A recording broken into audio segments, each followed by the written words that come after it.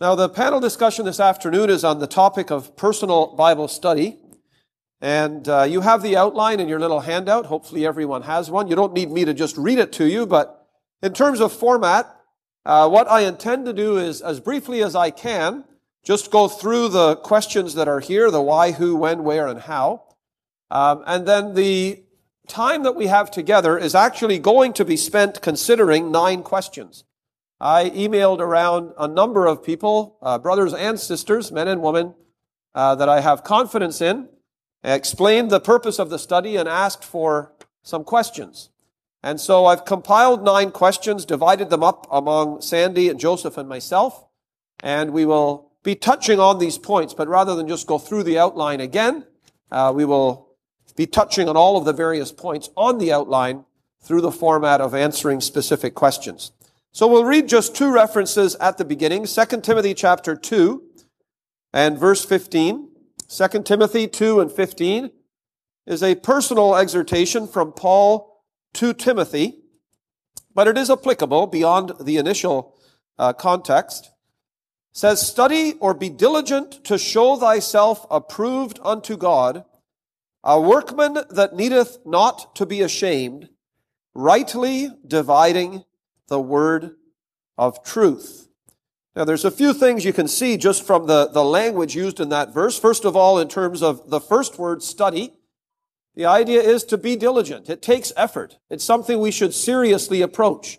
It's something which is going to require deliberate, conscious focus and effort.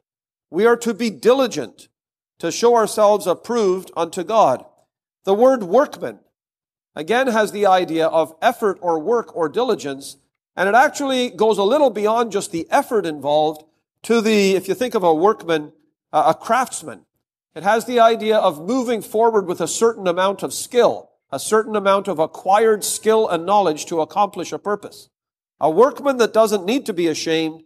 And then the final expression, rightly dividing the word of truth, I think should be a little bit of a warning to us that it's possible, in fact, the very fact that it's necessary to be exhorted to rightly divide the word of truth is a pretty strong indication that there's a real danger in not rightly dividing the word of truth, incorrectly interpreting and understanding the word of truth. Then let's turn over to 2 Timothy chapter 3 and verse 14. 2 Timothy 3 and verse 14, "Continue thou in the things which thou hast learned and hast been assured of, knowing of whom thou hast learned them. And that from a child thou hast known the holy scriptures, which are able to make thee wise unto salvation, through faith which is in Christ Jesus.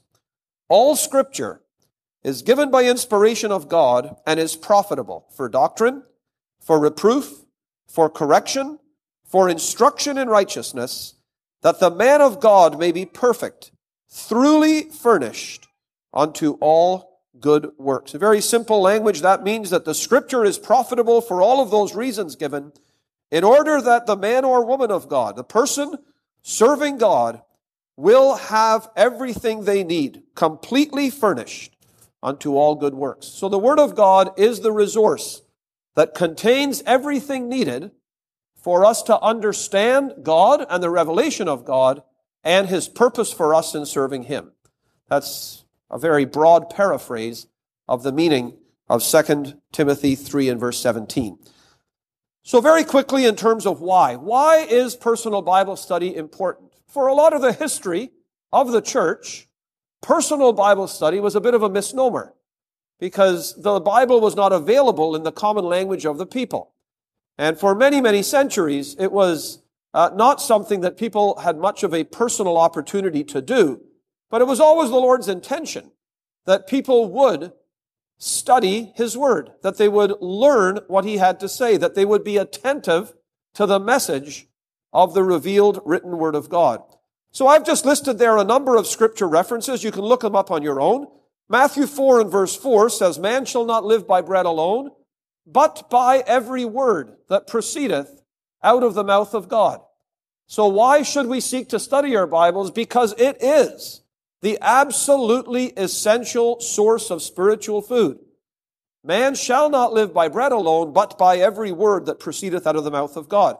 Psalm 119, 105 says, Thy word is a lamp unto my feet and a light unto my path. So we should study our Bibles because that is how the Lord will show us where we are and how He will guide us forward in His purposes in our life. 2 Timothy 3:16 we have read. Why should we study our Bibles? Because the Scripture is profitable, and it is the means through which God is going to furnish us or equip us in our service for Him.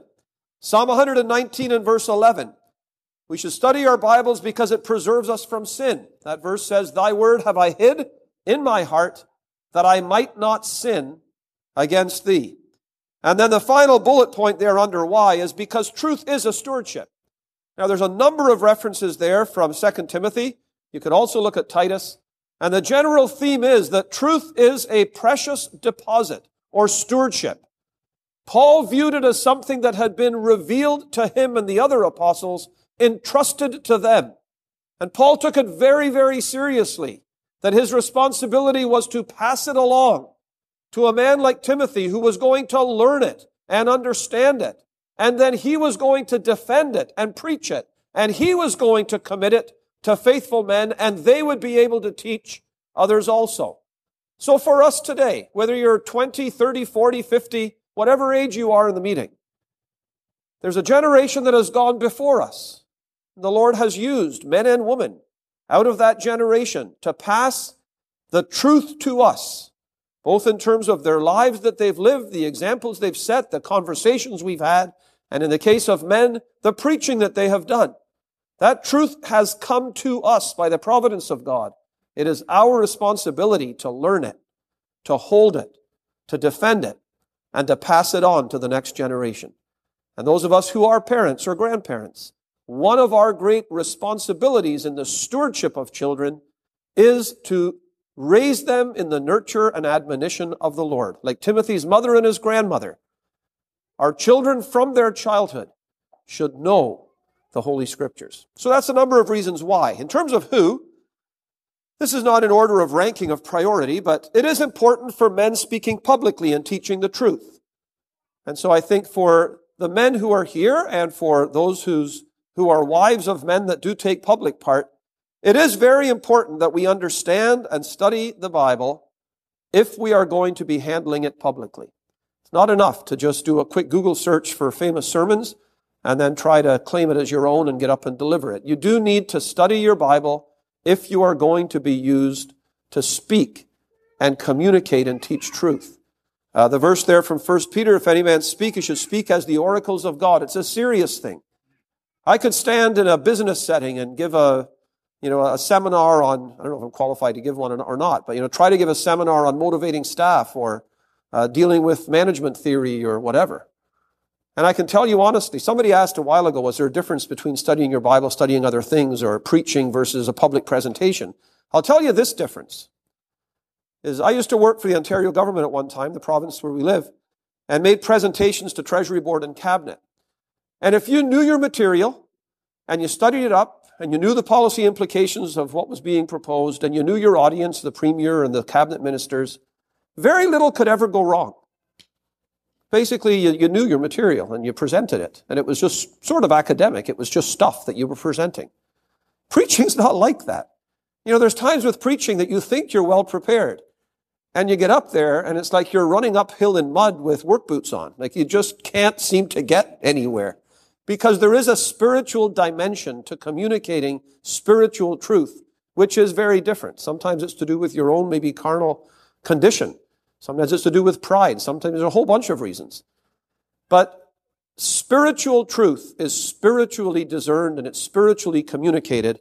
And therefore it is important that men who are going to be speaking publicly and teaching the truth will be men who are marked by personal study of their Bible. And that's the long-term, ongoing, you never achieve it. It's not a badge that you get someday that says this is a man that knows his Bible now and he's qualified to speak. It's a lifelong study of the Word of God. It's important for overseers. Likely the greatest biblical responsibility for overseers, repeated, is to feed the flock of God. To tend them, yes, it's more than just preaching or even oral public teaching, but it certainly includes that. And one of the greatest responsibilities an overseer has is to make sure that the flock entrusted to the care of the overseers is being fed spiritually. And that is going to involve knowing the Scriptures and being apt to teach. It's important for all believers, male and female, not just those involved in public speaking. Why? For the reasons given above. Spiritual growth, not sinning against God, all of those are reasons that are applicable to every one of us. It is the way that God communicates to us today, is through His Word. And therefore, we all should be marked by reading and studying the Scriptures. And then I have there the last bullet point, and that'll come up in some of the questions. Examples in the New Testament of women who obviously had been personally devoted to the study of the Scripture. When and where, the only things I'll say on that is you can feed in the Word of God anywhere, and I would encourage that. There are opportunities today. If you live in an area like the one I live in, there's lots of traffic, you spend a lot of time in your car. Maybe instead of listening to sports talk radio or some entertaining podcast or some other music station or whatever, it's not a bad thing to have an audio Bible. And I think especially maybe for consecutive reading of a book like Philippians or Colossians or Ephesians, you are in the car for a period of time, it's an opportunity to listen to an entire book in a fairly short period of time during a drive and then listen to it several times. So there are ways that you can study your Bible, if you want to call it multitasking. You can try to do that, but you will also have to have specific time set aside. There's not too many people get a degree in engineering or accounting or biochemistry or something just by sort of doing it on the side while they're doing a lot of other stuff. You're going to understand that there is a certain amount of discipline and structure and study that is going to be required. There is the final point, their priority of getting something into your soul each morning. It may not be the time of day when you're at your best. It's not mine. Rachel is a real morning person, and I am not. I don't know how much more nicely I can say that.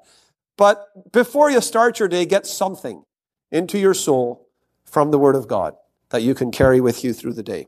And then finally, before I sit down, in terms of how, here we go with alliteration again, comprehensively, all Scripture. Don't just have favorite passages. And don't just approach the Word of God to say, Google and say, boy, I don't feel very good today. What does the Word of God have for me when I'm discouraged? And you will get something, but all of the Scripture is inspired by God. And so there should be, at least to some degree, an appetite to comprehensively understand the Scripture. And the Scripture is a comprehensive revelation from God. It is a progressive revelation. The Old Testament actually does matter. It is significant. Much of my understanding of passages in the New Testament is predicated on a decent understanding of the Old Testament, to understand quotations from the Old Testament in the context in which they're used. So comprehensively. Possibly one of the most important is contextually. And we've touched on that in terms of looking at an epistle. Don't just pluck a verse, valuable though that verse might be. Understand the context in which that verse was first given. The verses before, the verses after, the book where it's found. What does the verse mean in its context? What did it mean to the people who first received it and read it? So always study contextually. Christologically. Look for Christ in the Scriptures. No, I'm not just talking in some creative, oblique way. The Scriptures actually are full of Christ. And you say, well, how can you prove that? Well, the verse I've got there. Luke chapter 24. The Lord Jesus draws alongside to two people walking on the road to Emmaus. And they're sad, and He walks with them. And He actually exhorts them, corrects them for why are they sad. But you know what it says there in Luke? It says that beginning at Moses and all the prophets, He expounded unto them out of all the Scriptures the things concerning Himself. Christ is in all the Scriptures. So look for Him. When you're reading, when you're studying, as I mentioned in ministry, look for Christ. Carefully, rightly dividing the word of truth. There'll be some of the questions we'll deal with this. It's very important that we approach the study of our Bible carefully. Okay, it doesn't take a rocket scientist, I don't think, to recognize that if you took just the Christian community in its broadest sense in the way the term is used, you'll know what I mean by that. So if you take everything, including Catholicism and Protestantism, and under the great big heading of those that would claim in some way to be Christians or a Christian church, by and large, they read the same Bible. I know there's slight variations in Catholic Bibles and so on. I know that. But by and large, they read the same Bible. They come to dramatically different conclusions as to what they believe the Bible says and the way that they practice what they believe the Bible says. So therefore, I think it's fairly obvious that there is many, many, many ways to interpret what you think the Bible says and think that you're putting that into practice that do not align with the truth of God from the Scriptures. Brother Joseph talked about whatever the percentage was of Christians that don't think Jesus is the only way to heaven. Sounds absolutely, to use a term I've been accused of using, ludicrous. It seems foolish to think that a Christian would ever say that, but they do, right? People read the Bible and can make it say a lot of things. So therefore, in Bible study, we must learn to be careful, to rightly divide, be very selective what sources of biblical interpretation you allow into your mind. The internet is not just an open feeding forum where you can read anything you want on any subject you want. You will open your mind to a lot of pollution. And then finally, consistently, in his law doth he meditate day and night. Bible study is not something that you pick up and then don't do for a long time and then after another conference, a big spurt and then nothing. It's the development of a lifelong habit of feeding on the Word of God and learning from it. So that's the introduction, the outline, a little longer than normal, than intended, sorry. Now we have 9 questions. My job is going to be to just read the questions. And as I say, these were sort of culminated or pulled together. And then one of us will take the lead on answering it and the others may join in. So question number 1 is for Brother Sandy. Since sisters never take any public part, is it important for them to cultivate an ongoing interest in personal Bible study? If so, why? Are there New Testament role models in this regard? Well, as you've already indicated, the study of the Word of God is not merely for being able to preach it or teach it, but the study of the Word of God is, first of all, a personal responsibility, as not to necessarily allude to my last message, but it is through the Word of God that I get to know what Christ is like, get to know Christ, and have a knowing of Christ, and as a result I can become like the Lord Jesus. So personal Bible study should first of all be with a view to knowing Christ, knowing the God that I have come to know as well. And that is really the responsibility of every believer. There is, of course, this great difference that we have to be very, very aware of. Men such as we who are here with you today, we are under pressure, in a sense, to study the Word of God. We have an external pressure because we can only say the same things so often. We can only repeat the same words frequently, and people realize they're going on fumes. We have to keep fresh in the Word of God. But a sister who does not take public part could get away with looking very, very spiritual just by keeping her mouth shut. I know a struggle, but keeping her mouth shut and dressing and appearing in the right way. No one would ever know what's going on underneath. So for a woman, a sister, to give herself to a study of the Word of God is a tremendous challenge. And if you know a sister who is spiritual and knows the Word of God, you take your hat off to that sister, because she has done it by her own personal exercise and desire. As to New Testament role models, we go back to the Old Testament. We can think of a Hannah, for example, and her spirituality. But I think the prime example, I'm going to throw this out as a challenge. Mary, the mother of the Lord Jesus, was likely a teenager. Now, we don't know for sure her age. In that culture of which we're speaking, women became betrothed as early as 13 years of age. But let's give her the age of 15. We'll go somewhere in between. Let's say she was 15 years of age. On the spur of the moment, extemporaneously, she raises a song of praise to God, which alludes to about 12 different psalms.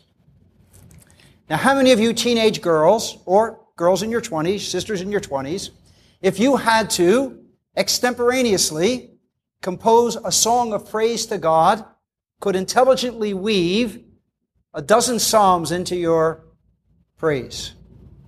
That's what Mary did. She obviously knew the Scriptures.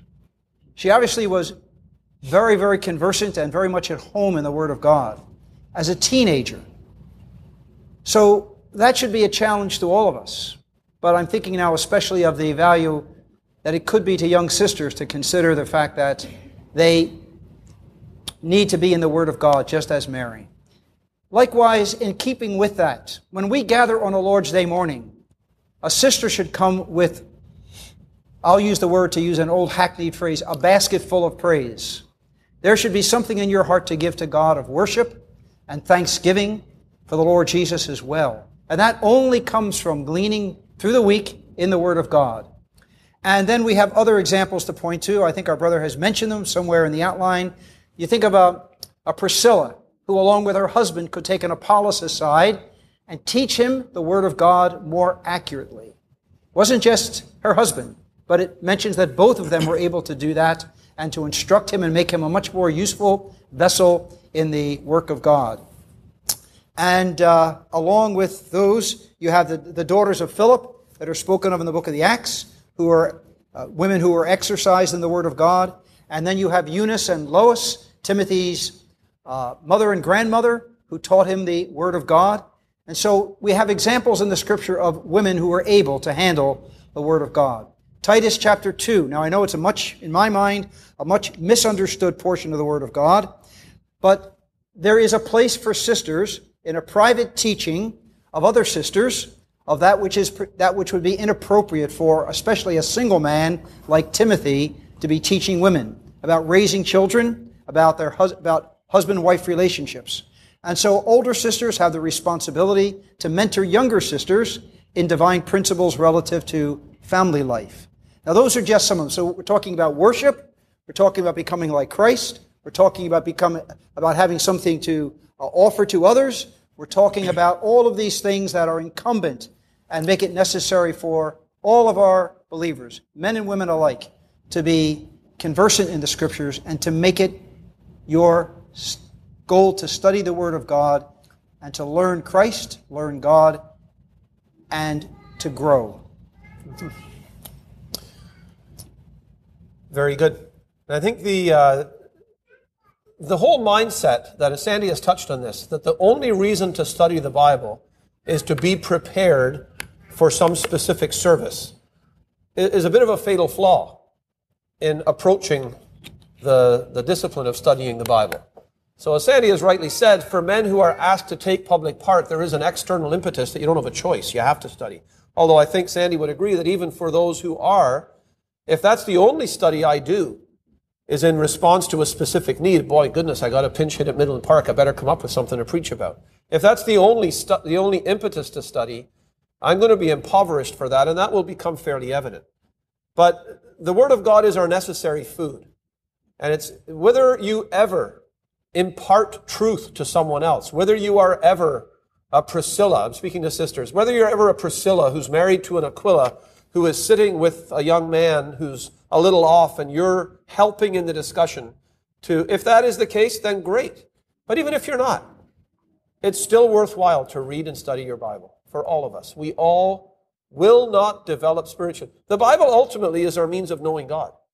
And is that not a worthy enough end in itself? Like, it's not just to be prepared for some act of service. It's actually how God communicates to us. And that should be enough reason for us to want to study. You have anything else on that one, Joe? No. Okay, well then we'll keep moving. The second question was one that frankly surprised me a little. It shouldn't have. So I think it's a very valid one. I'll read it. I don't feel terribly qualified to answer it, but I'll attempt to. It says, I am a young Christian wife and a mother, and I feel intimidated and inferior because I don't really have a deep knowledge of the Bible, and I find the pressure to be a student very difficult. Am I a failure because I'm not a Bible student? So, it was I'll tell you, it was a bit of an eye-opener to me because I spoke to the sister that said it, and she said, like, honestly, sometimes I sit in meeting and I hear them say, even if you're a sister, you should be studying your Bible. Don't just read it. Don't just have a little 10-minute devotional in the morning. You got to study it. You've got to learn it. And she said, but honestly, like, I look at each week, I look at each month, and I got kids, and if I get 10 minutes in the morning to read and get something, that's basically what I get. And she said, I hear even some of the other women, and they're all saying, I should be this, I should be that, and I just feel like I'm a total failure. That's pretty brutal honesty. And I would just like to say, sister, sisters or brothers, the purpose of Bible study is to know the Lord and grow spiritually. And then however he chooses to use that, he can choose to use it. There is a tremendous danger in Bible study. Now you'll say, what on earth? How can there be a danger in Bible study? There's a tremendous danger in Bible study because of this. Knowledge puffeth up. That's scriptural. There's a real danger for men or women to somehow think that the more I know of my Bible and the more other people know that I know of my Bible, that somehow that makes me a better Christian. And if that is the purpose, then God knows our hearts. That's completely off base. No one should feel intimidated that they're not enough of a student of the Bible.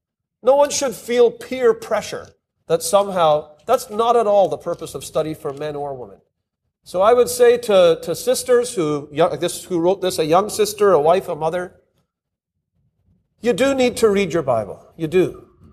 You will find it's very difficult to fulfill your role as a wife, as a mother, and to grow as an individual believer without some diet of the Word of God. If that's a little time in the morning to read and to study, a little bit of help, then take that and seek to grow and talk to the Lord about it, and that's fine. And maybe just finally a word to husbands in this respect. One of the great stewardships as a husband, and the man to my right is the one that really helped me to understand this. Headship is not being boss. Headship is being responsible for something and being accountable for it. And if you're a husband in this meeting, you are accountable to the Lord for the well-being of your wife and your children. And that includes their spiritual well-being. So if it means that you take the kids, it won't kill you. If it means that you do the dishes, it won't erode your masculinity. If it means that you carve out time so that your wife and your children's mother has time for her own spiritual feeding, then that would be a great use of your time. So any sister here that feels this way, please don't. Don't go away from here feeling like a failure because you're not an expert. If you can't quote one verse from each of the 4 chapters in Philippians, that's okay. You go home with your head held high, and if your kids are sleeping, you can look it up and get them. So, anything to add to that one? Joseph? Not really, just on the subject of sisters, since we'll be leaving it. I know from a gospel perspective, often the first contact you will meet is a woman or a family from the community. And so especially in gospel subjects, it is extremely helpful if your wife or someone knows the Bible and can explain gospel truth rather than the man. It's just very difficult from a practical standpoint. So I know we're kind of moving a little bit, but if your wife can explain atonement, that is extremely helpful. And so for whatever that's worth. Yeah, the only other thing I would mention, along with your excellent comments, Andrew, the Lord knows your circumstances. We do not have a hard taskmaster who requires you to study an hour a day, and if you don't, you're somehow demoted in Christian living. He understands your circumstances, and if all you can legitimately spare from all the demands made on you during the course of a day with a family is 15 minutes, it's amazing what the Lord can give you in 15 minutes in comparison to some of us that have a lot of time on our hands that could spend an hour. So, number one, don't despair. Number two, learn to use the events of life as windows into the heart of God. This may sound very simplistic, but as you're caring for your child, as you're showing love to a child who does not, because of being an infant, is not able to reciprocate your love, that should be a window into the heart of God, that He loves, despite our failure to return love.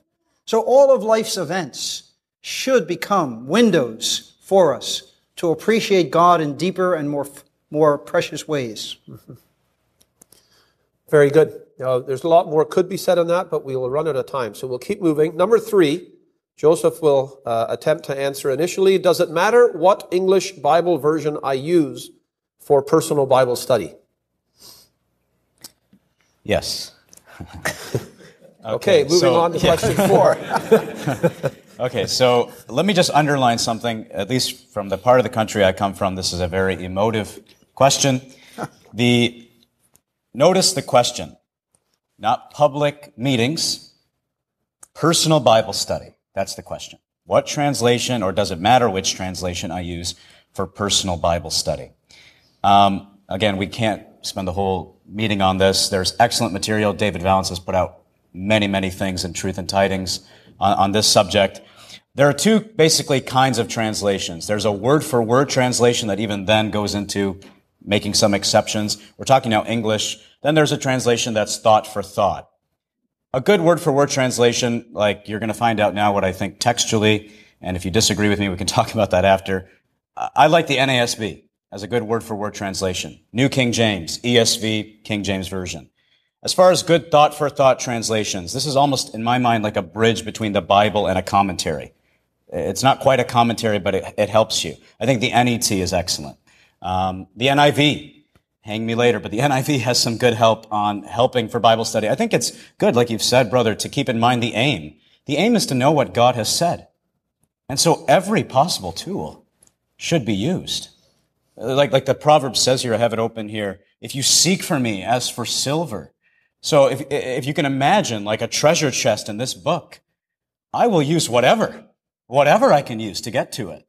And I'm not going to say, well, so-and-so doesn't want to use it. If I can get to the meaning of this book through whatever means, whatever translation, I'm going to use that. Now, I would say that a couple things.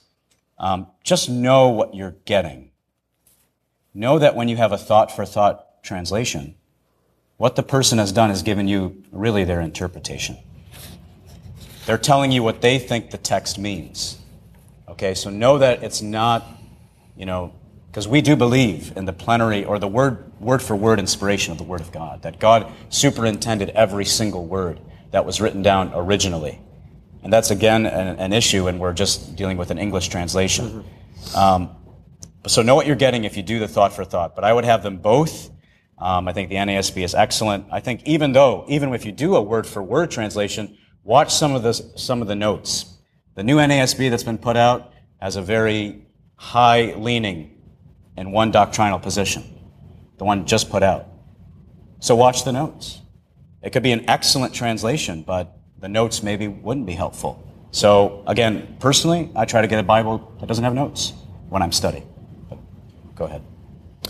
No, I think that's very helpful.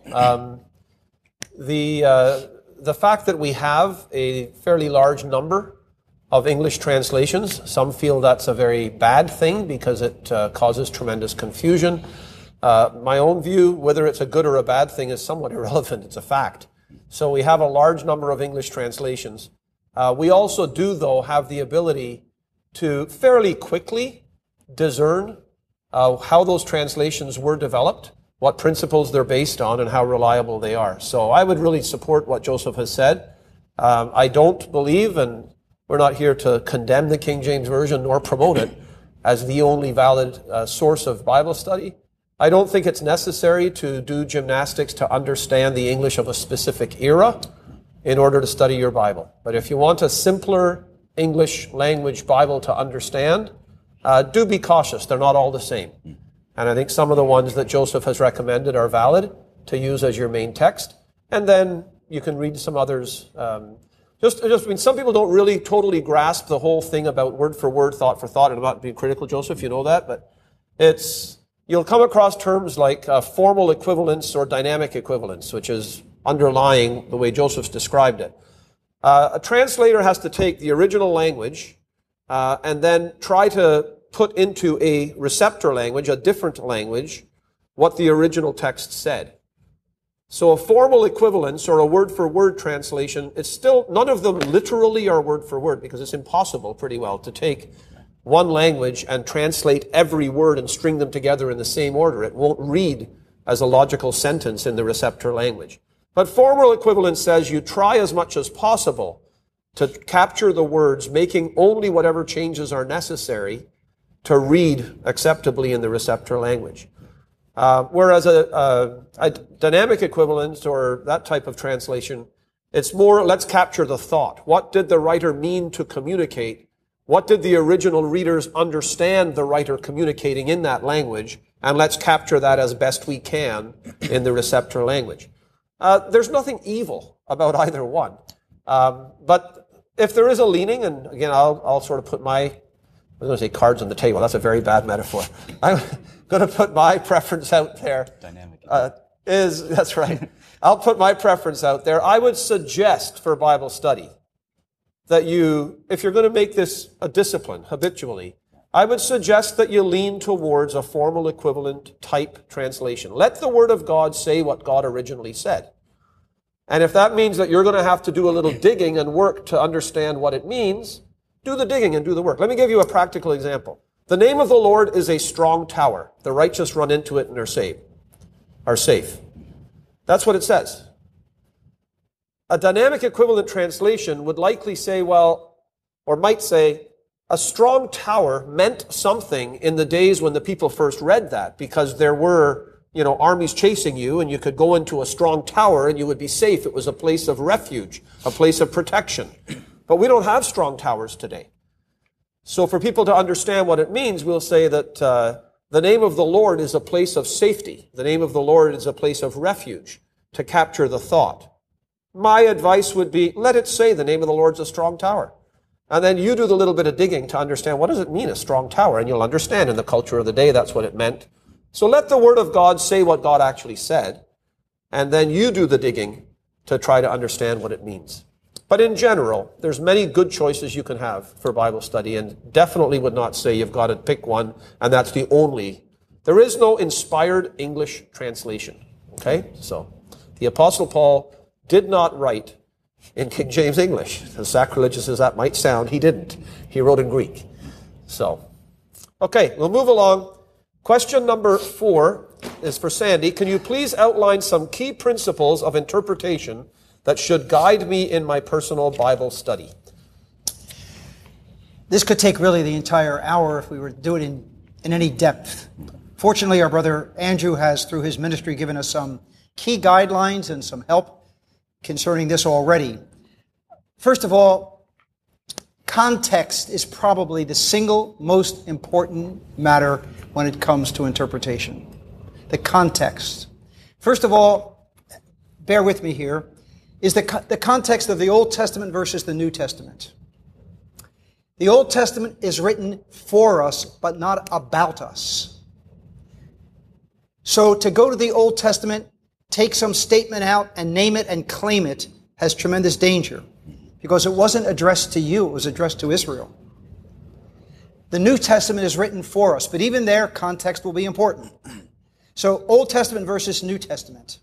Then you've got to ask yourself as well, context as far as the time it was written. For example, early in the Gospel of Matthew, the Lord Jesus Christ says, "Go not to the Gentiles. Go only to the lost sheep of the house of Israel." That's Matthew 10. You come to Matthew 28, he says, "Go into all the world." So there is a development in terms of the context and principles that are being given to us. So you've got to also get an idea where this fits in the timeline of events in the New Testament. Then the context in the chapter. For example, 1 Corinthians chapter 7. Paul suggests that everyone remain as he is. That is not very good for Sunday school. It dries up family life pretty quickly. But you've got to, again, understand the context, the time of persecution, the time of difficulty, and so other things that are involved in that chapter. He's not legislating. He's dealing with a particular situation. So the context of the chapter, and then even the context of an entire sentence. Lazarus is dead and I am glad. Really? The Lord delighted to hear that Lazarus was dead. Lazarus is dead and I am glad that for your sakes I was not there, to the intent ye may believe. So you've got to read the whole portion, the whole sentence, the whole chapter, and more importantly, perhaps the entire epistle or the entire letter. So along with context comes the concept, if I can call it that, of consecutive reading to get to the big picture. Andrew already hinted at this, or maybe even said it, and I just viewed it as a hint. Don't pick and choose a chapter every day that you feel you need. I'm depressed today, so I better read this chapter. Or I need guidance today, so I'll read a chapter that talks about the Lord is my light. No. Picking and choosing robs you of the context in which a chapter occurs, that enables you to see the broader picture and the thought flow, to borrow the words of an esteemed man who's now in heaven. You get to see the thought flow through the entire section, and now can begin to understand verses in their context in a far more accurate way. So context, consecutive reading is also are important for us. Does what I am reading bear out? the truth of the rest of Scripture? Or am I seeing something in this verse that really is totally foreign to everything else the Bible teaches? Never interpret a difficult Scripture by denying obvious Scriptures. Now, I hope that isn't too obtuse. Don't interpret something that violates the clear meaning of other Scriptures. Rather, the clear meaning of other Scriptures should help you understand something which is not quite so clear and quite so obvious. For example, the Lord Jesus Christ says, "Of that day and that hour knoweth no man, not the Son." Well, now wait a minute. I thought he was deity. How could he not know something? And so you immediately begin to think, well, maybe he's not the Son of God.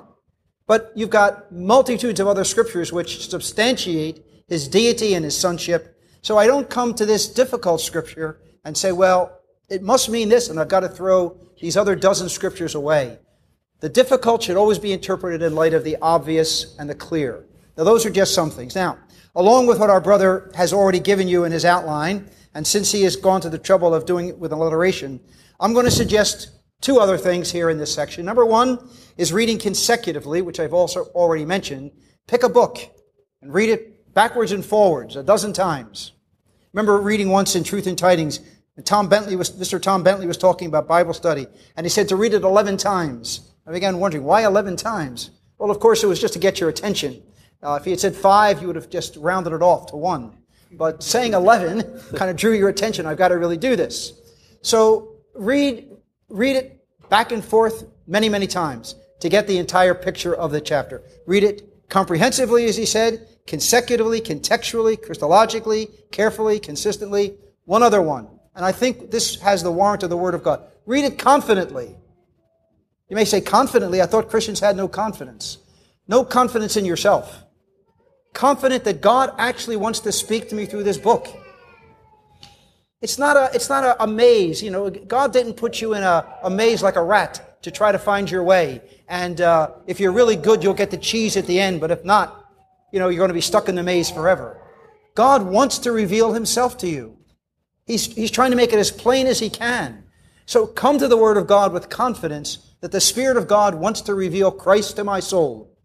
I tell the young Christians, do 4 things when you come to any chapter of the Bible. If you do these 4 things, I don't want to say I'll guarantee, but I would almost guarantee you'll not leave empty. Number 1, what can I learn about God from this section of the Word of God? What is my God like? Now you think of the Psalms, think of Scriptures, that they reveal to you something of the character of God. What is God like? Can I see Christ in this passage in any possible way? Is He here in picture, contrast, type, and so on?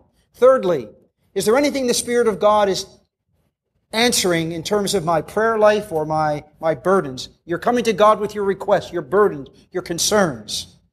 How's He going to answer you? He doesn't send drones down with messages. He speaks through His Word. So is the Spirit of God answering anything that I have been praying about and concerned about? So learning of God, looking for Christ, listening for the Spirit. Is there anything I need to live out that I've read today? Anything I can put into my life in terms of living out day to day?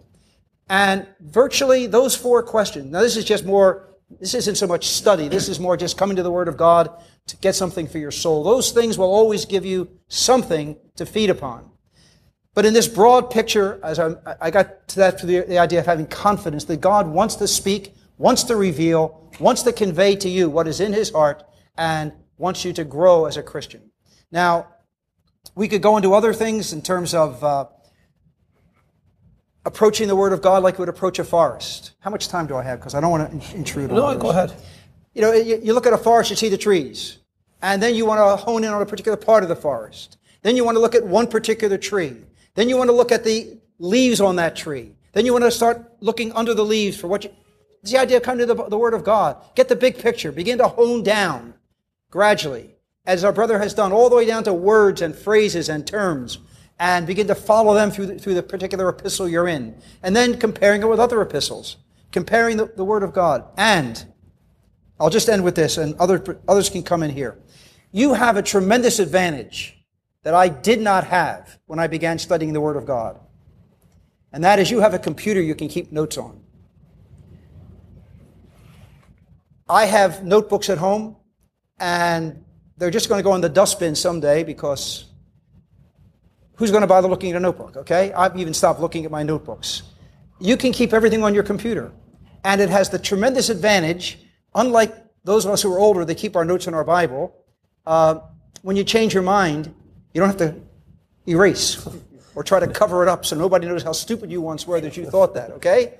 You can just hit the delete button and that particular statement is gone and you end. So what I have done, just a suggestion, make a folder for every book in the Bible. Make a subfolder for every chapter of every book in the Bible. And as you are studying, enter your notes. And you will find over the course of your life, as you are studying books for the Bible reading in your assembly or studying on your own, whatever it may be, you will find your knowledge will begin to accumulate over the period of time, and you'll begin to appreciate the truth of God in a far better way. Keep notes when you're studying. Don't depend upon your memory, especially as you go older. It gets very, very selective and leaky. So make notes that you can go back to and build upon, and your knowledge of the Word of God will grow as a result. Do you want to say something about computer helps? That's one of the later questions. Okay. We'll deal in a few minutes with more specific, sort of very practical suggestions on computer, online and computer-based apps that can help. The one, to just add to what Sandy has said before we go to the next question, and that is, he said this, but he said it quickly in passing.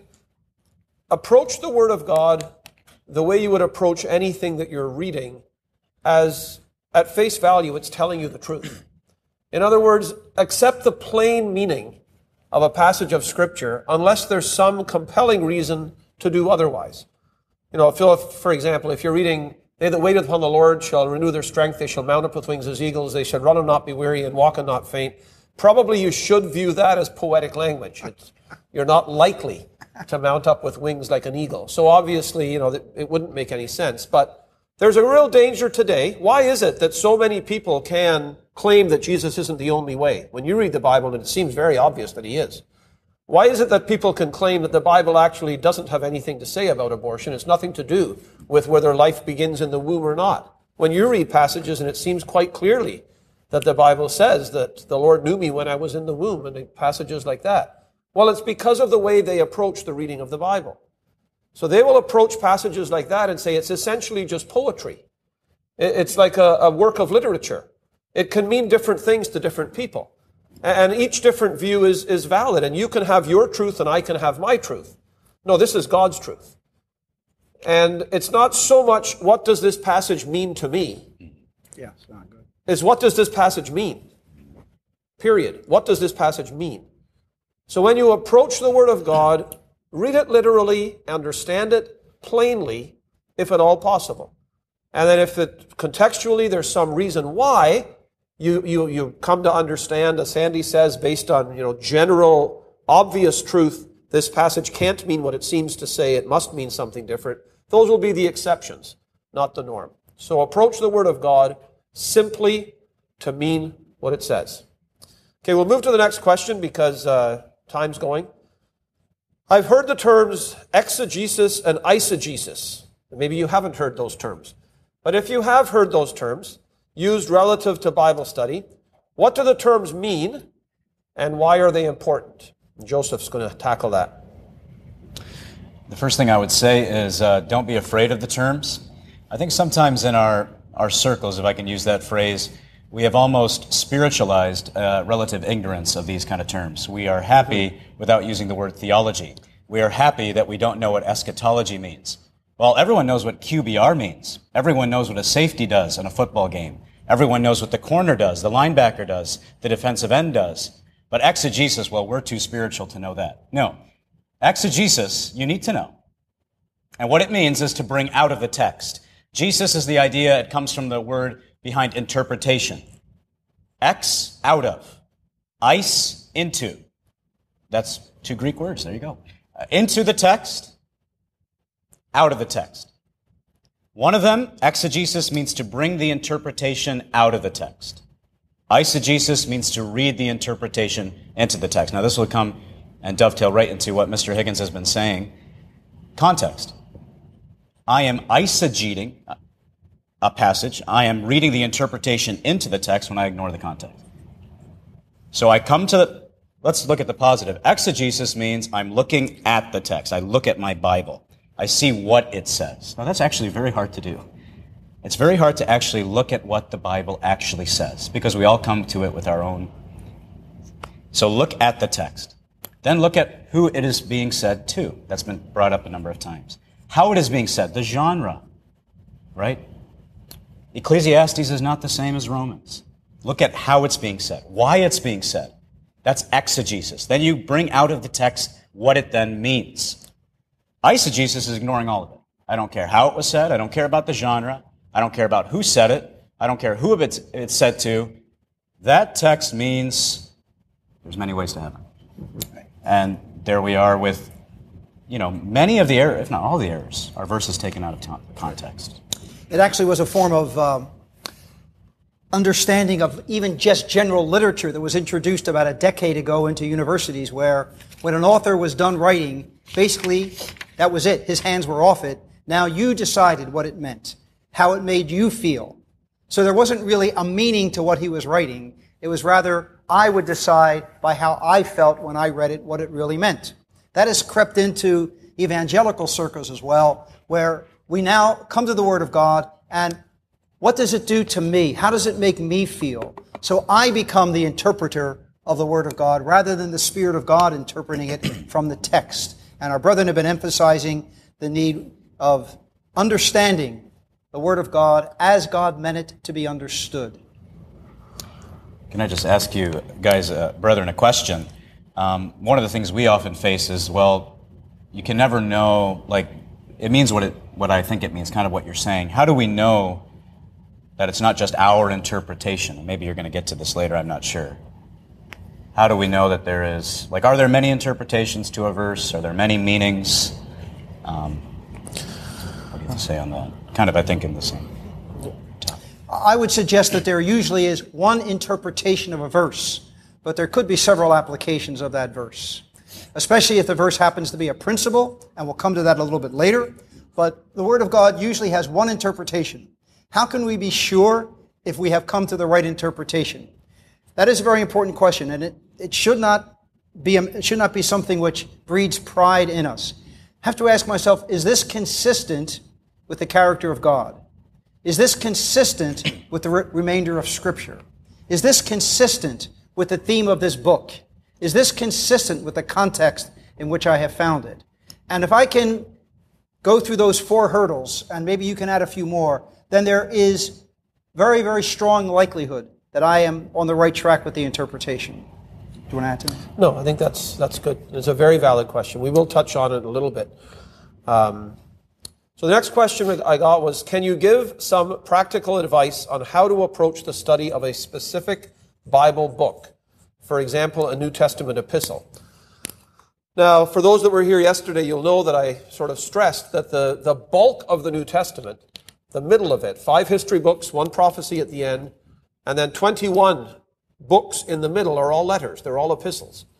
So I'll just touch a little bit on that. Obviously, there's books, the historical books. Matthew has 28 chapters. There's books in the Old Testament that have, a tremendous amount of material, and this might not be as simple. But if we take a New Testament epistle, now these are just practical suggestions. This is absolutely not mandatory by any means. But just some suggestions that either I have found helpful or people that I have a lot of respect for have found helpful. With an epistle, read it through. I have a very good friend. I won't use his name, but I have a very good friend who I really respect in terms of his Bible study and his approach. He attempts to do 1 epistle a month. And he'll spend the first 10 days of the month reading the epistle numerous times, as Sandy has said. Read the entire epistle. Now, Sandy said read it forwards and backwards. I don't think he reads it backwards, but that would be interesting to do. But he reads it multiple times before he looks up any studies or any helps. Read the whole epistle. And after the 4th or 5th time through it, start looking, as I suggested this afternoon, start looking for themes and trends and things that are repeated. Not just now you'll say, yeah, but I could just Google that right away. Yeah, you could. You could just say, how many times is joy found in Philippians? And you'll get the answer like that. But you won't get the way that the word is being used over and over in the sentences in the chapter, in the letter. So read it through, look for things that are repeated, and then look for the basic flow of the argument in the book. Now you can look up outlines again. You can go in concordance, you can find an outline, and you'll have multiple ways of breaking the book up, and you'll get to that. But before you get to that, just read it as though this was a letter, as you were sitting in the original assembly that this came to, or you were one of the recipients that got a copy of this letter read. How would you understand it? Follow the flow of the argument. Your brother Joe read 2 passages today from Ephesians 4 and Colossians 1. Read them. They're long, especially Ephesians and Colossians. You talk about run-on sentences. Ephesians chapter 1, chapter 2, the massively long sentences. But follow them. Follow them. Follow the argument. What's the apostle saying? And you'll understand yourself more than if you simply just immediately go to a commentary and start reading it. So I would suggest start with reading a letter multiple times. Look for common words, look for common themes, follow the argument of the epistle, and then just to follow up on one thing that Sandy said, is make notes and keep notes. Now, you can do that in Bible software. Logos or other Bible software programs allow you to keep your notes, actually cross-reference to specific passages. So that's great. Mr. Jim Allen, who's very, very well along in age now, but still alive, and one of the most brilliant Bible students I've personally had the privilege of knowing. He stayed in our home. By now, it's probably 20 years ago. The kids were small. I remember at the time him saying to me, he said, Andrew, as you study, make notes of what you're studying. He wasn't saying this in a proud sense. He said, all of my life I've studied my Bible, and the Lord gave me a keen mind. And he did. He wasn't bragging. He said, all my life I've studied my Bible, and the Lord gave me a keen mind. But I'm getting to a stage in my life now where I wish I had written down the things that I studied years ago, because I could recall them through memory for years. And he says, now I just don't seem to have it as quickly as I used to, and I never wrote it down. So make notes, keep notes. And then I would say almost as well down the road, 3rd or 4th step, then get a good, reliable commentary and look it up and see gaps that you maybe missed and things that need to be filled in. But that would be my practical advice of how to study. There's 21 letters in the New Testament. You take that approach with 21 letters, and you'll actually find that your understanding of those begins to really grow. And then as it does, if you start with letter number 1, you'll do letter number 1. When you do letter number 2, 3, 4, and 5, you'll then start to be able to compare that across. And as you compare it across, you can look at, were they written at similar times, similar circumstances? Why were they written? Ephesians and Colossians, very parallel letters, slightly different. And it'll open up a whole new field of study for you. It's an exciting study. I mean, I don't know if any of you are excited students. I wasn't particularly. I think university comes at a terrible time in life because it's sort of this drudgery you have to get through. If I could go back to business school now, having worked in the business field for a while, it would actually all kind of make sense. But at the time when you first take it, it doesn't. Like, childhood is wasted on the young. But it's actually a very exciting thing to study the Bible and see those connections coming together for yourself. Could I just add one anecdote? Some will know the name of Jim Flanagan. He was a very, very esteemed servant of the Lord in Northern Ireland. There are a number of books he wrote that are part of What the Bible Teaches series. His 35th birthday, they were having a get-together, a party for him on his 35th birthday. Someone came up to him and said, congratulations, you've now reached middle age. And it stunned him to think, middle age, he's right. We're only promised 70 years and so on. So he thought, I've got 35 years left of my life possibly. He said, let me think, there are 66 books in the Bible. I have 35 years left. That's 2 books a year for me to study in depth. And that's what he did. And of course, he lived beyond that, but the profit of it was obvious to all. Mm-hmm. Mm-hmm. Very good. Okay, we're going to have to keep moving here. This next one's a very important one. Sandy will tackle it, but it's a bit lengthy, but it's a very fair question. What is the difference between precepts, principles, practices, and precedents? Now, those are all in quotes. So, precepts, principles, practices, and precedents. When I study a Bible passage, how do I know if the writer is only referring to a specific situation in the immediate context, culturally, geographically, historically, or whatever?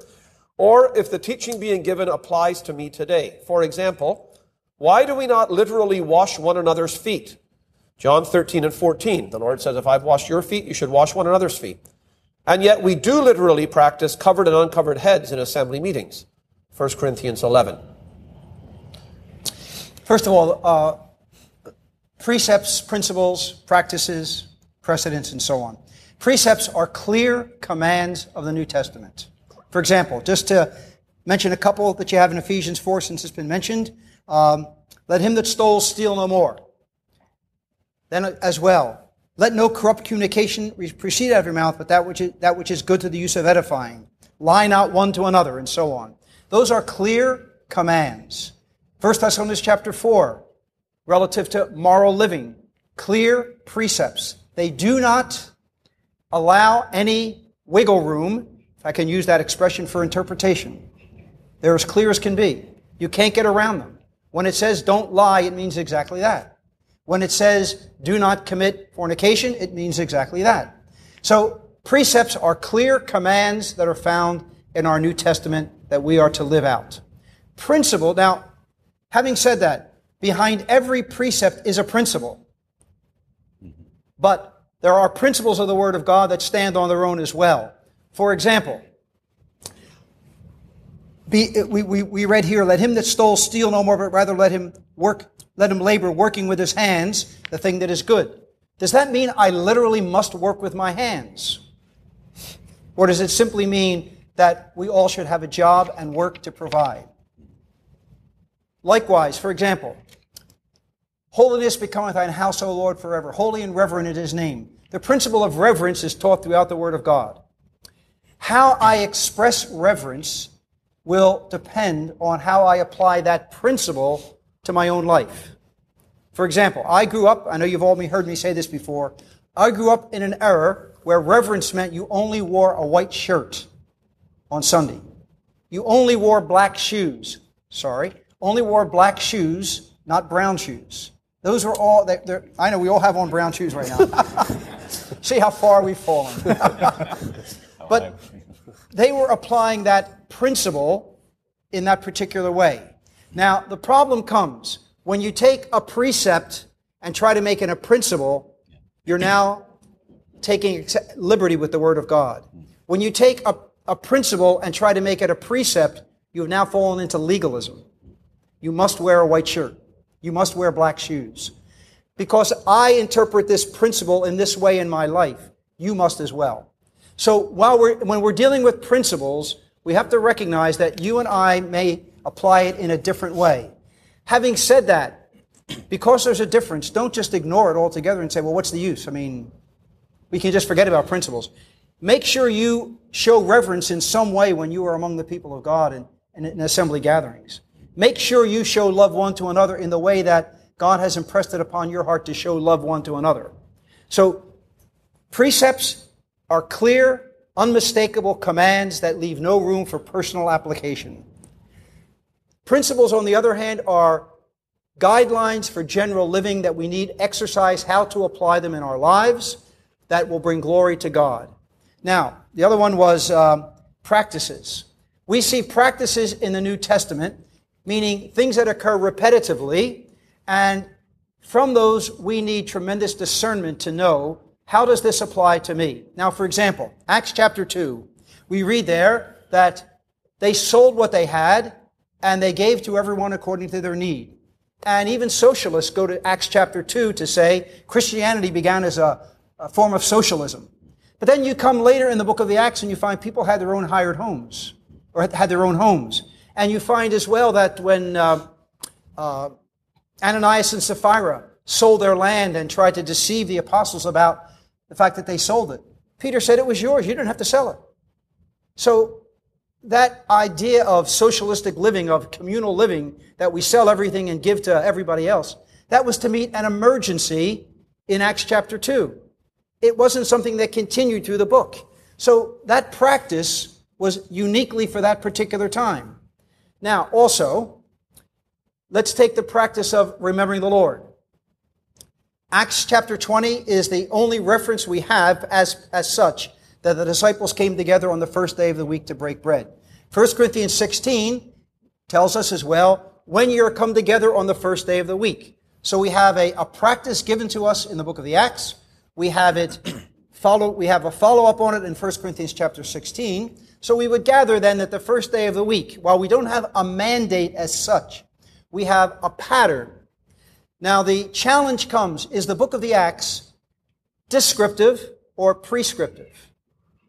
Now, descriptive just means it's just describing what they did. That's what they did then. We can do what we want to now. If it's prescriptive, intelligently understood, then it's giving us a pattern to how assembly should function even today.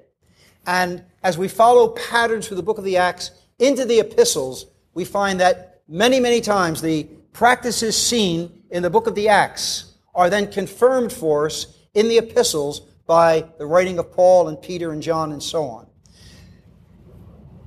Did you have more you wanted to add? That's a huge subject to try to... No, it is. Okay, and I think, let me answer 1 Corinthians chapter 11. Yep. So we do that.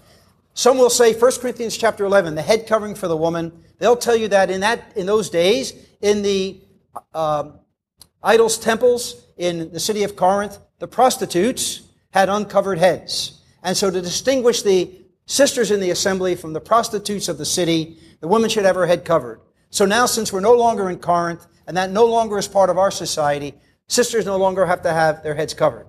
Sounds good on the surface. Problem is, that's not what Paul says.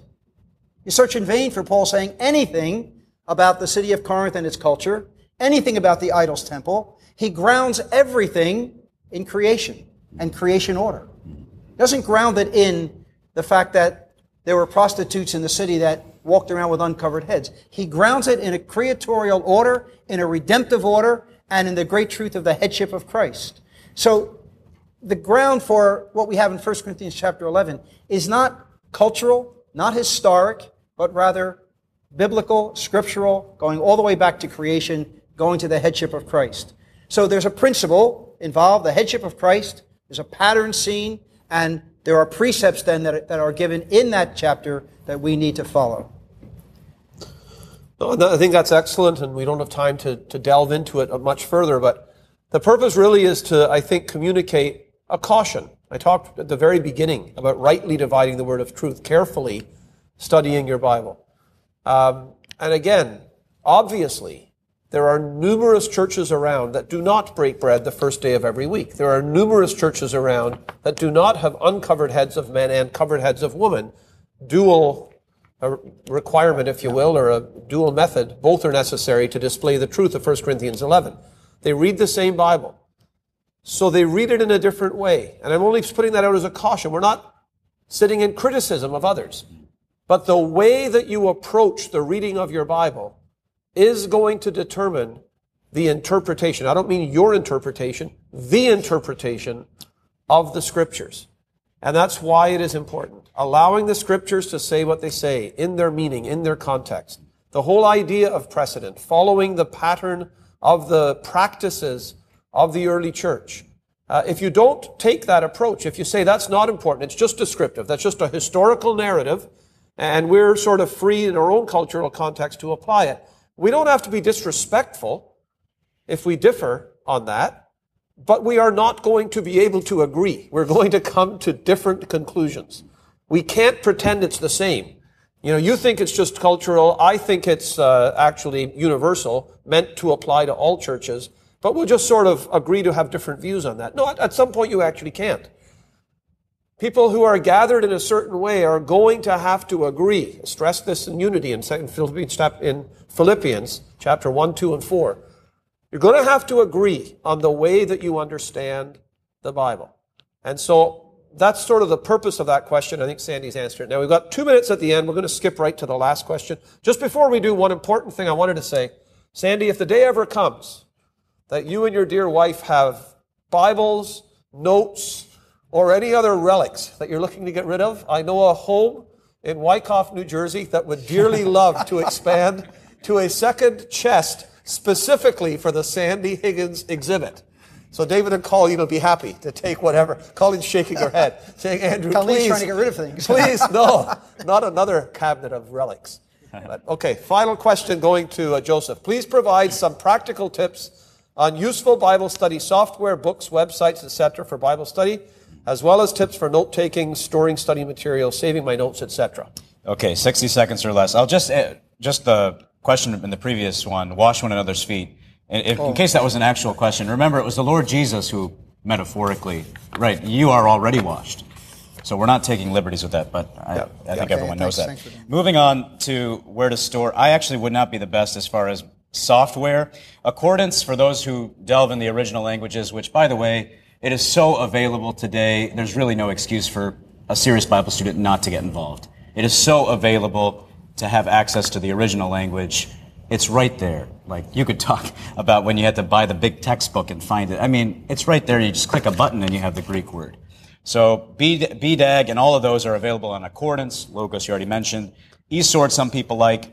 Note-taking systems I think are very helpful. Sandy's already mentioned like having folders. I think OneNote is a great service. Evernote, Bible Hub I use. What I really do is rather old-fashioned. If I'm studying a passage, I write it all out without the divisions, without the verses, without the chapters. And then I mark it up like crazy. But then I don't want to lose that, so I take a little picture of it. And then you can convert that picture right on your smartphone to a PDF, upload it to your folder, and then you can throw it away and you have it saved. Now if you don't do that, but that really helps me. Because I can't, I don't know if it's a tactile thing, I can't study on my like Kindle or something like that. Some people can. So I don't know what else to say on that. Yeah. I made it in time, so that's all that matters. No, I think that's fair. One resource that was sent to me by someone that I asked about this subject, and I found it quite helpful. It's about a 10 or 15 page little study suggestion thing. It was put together by Stephen Grant. And I spoke to Stephen. It's not proprietary or anything. But if anyone's interested in it, email me and I'm happy to send it along to you. It gives a fairly good explanation in simple layman's kind of terms of how to approach a study of an epistle. Breaks it down into sort of the three stages of inquiry, interpretation, and application. And that's all been touched on up here today, where the first few times you read through it, it's just inquiry. What, who, when, where, why. Who wrote it? Who was it written to? Why was it written? Ask questions of the text and read. Just read through it to get answers. Inquiry. And then interpretation is then understanding in its original context. Who it was written by, who it was written to, when was it written, why was it written, what does it mean? Not what does it mean to me, what does it mean? What is the interpretation of what's being written here? And then application is saying, even though if it wasn't written to me, if I understand its original interpretation, then I'll be able to apply it. So breaking it down into inquiry, interpretation, application, and there's some helpful tips and guides in there. And if you wanted to take that and use that for the study of one New Testament epistle, it would be a good place to start. If I can ask one question at conclusion. I know we're out of time, but the next speaker doesn't care too much. So if I can ask one question, because I think for many young Christians, the question now is, how do I get started? There's a lot of good information, and how do you get started into Bible study? I know so many young Christians who have bought every edition of Newberry's Bible and all the commentaries. And loads of money have been spent, and loads of Micron pens have been bought, and no study has been done. How do we get moving? How do I get started? I would say get started. I mean, that's, which is not unique to Bible study, but it's, one of the big follies often is you think if you buy the right software, suddenly it's going to open brand new doors. I remember in our business at one point, I thought AutoCAD was it. I would buy AutoCAD. I spent $1,800 buying a version of AutoCAD. I still can't draw a rectangle. Like, it just never actually worked. When I turned maybe 40, it was, I don't know, 50, I forget. A friend of mine bought me a version of Logos Bible software, and everybody swore by Logos. If you're a serious Bible student online, you're an information age, you've got to use Logos. I never got past the introductory screen. It's just, I don't know. I'm dumb. I'm old. I don't know the answer. So it really doesn't lie in the magic of some software or some study Bible or, go home and go on Christian book distributors and spend $400 to build your library and get started. Honestly, it starts with getting started. So if you're here and you would really like to get started with Bible study, pick a book. And if you don't know which one to pick, ask Sandy or me or Joseph. We'll tell you. Just pick a good New Testament book and do what we've suggested. If you want this little simplified thing, I'll email it to you. But just get started. Don't go to the internet and just Google some Bible study guide from somebody you've never heard of. One little principle at the very, very end that I'll mention. I read it quickly in 2 Timothy. Paul said to Timothy, continue thou in the things that thou hast learned. Listen to this clause. Knowing of whom thou hast learned them. Very important to be cautious the sources you go to for Bible study. Because there's a tremendous amount of material and study material available whose doctrinal underpinning is not going to lead you to an accurate understanding of the Word of God. So, if you need guidance and help as to where some reliable sources would lie, ask, and we can certainly give you that. But all of the sources and software, and I can't think of any other S's, in the world won't substitute for just getting started. Just start and work your way through.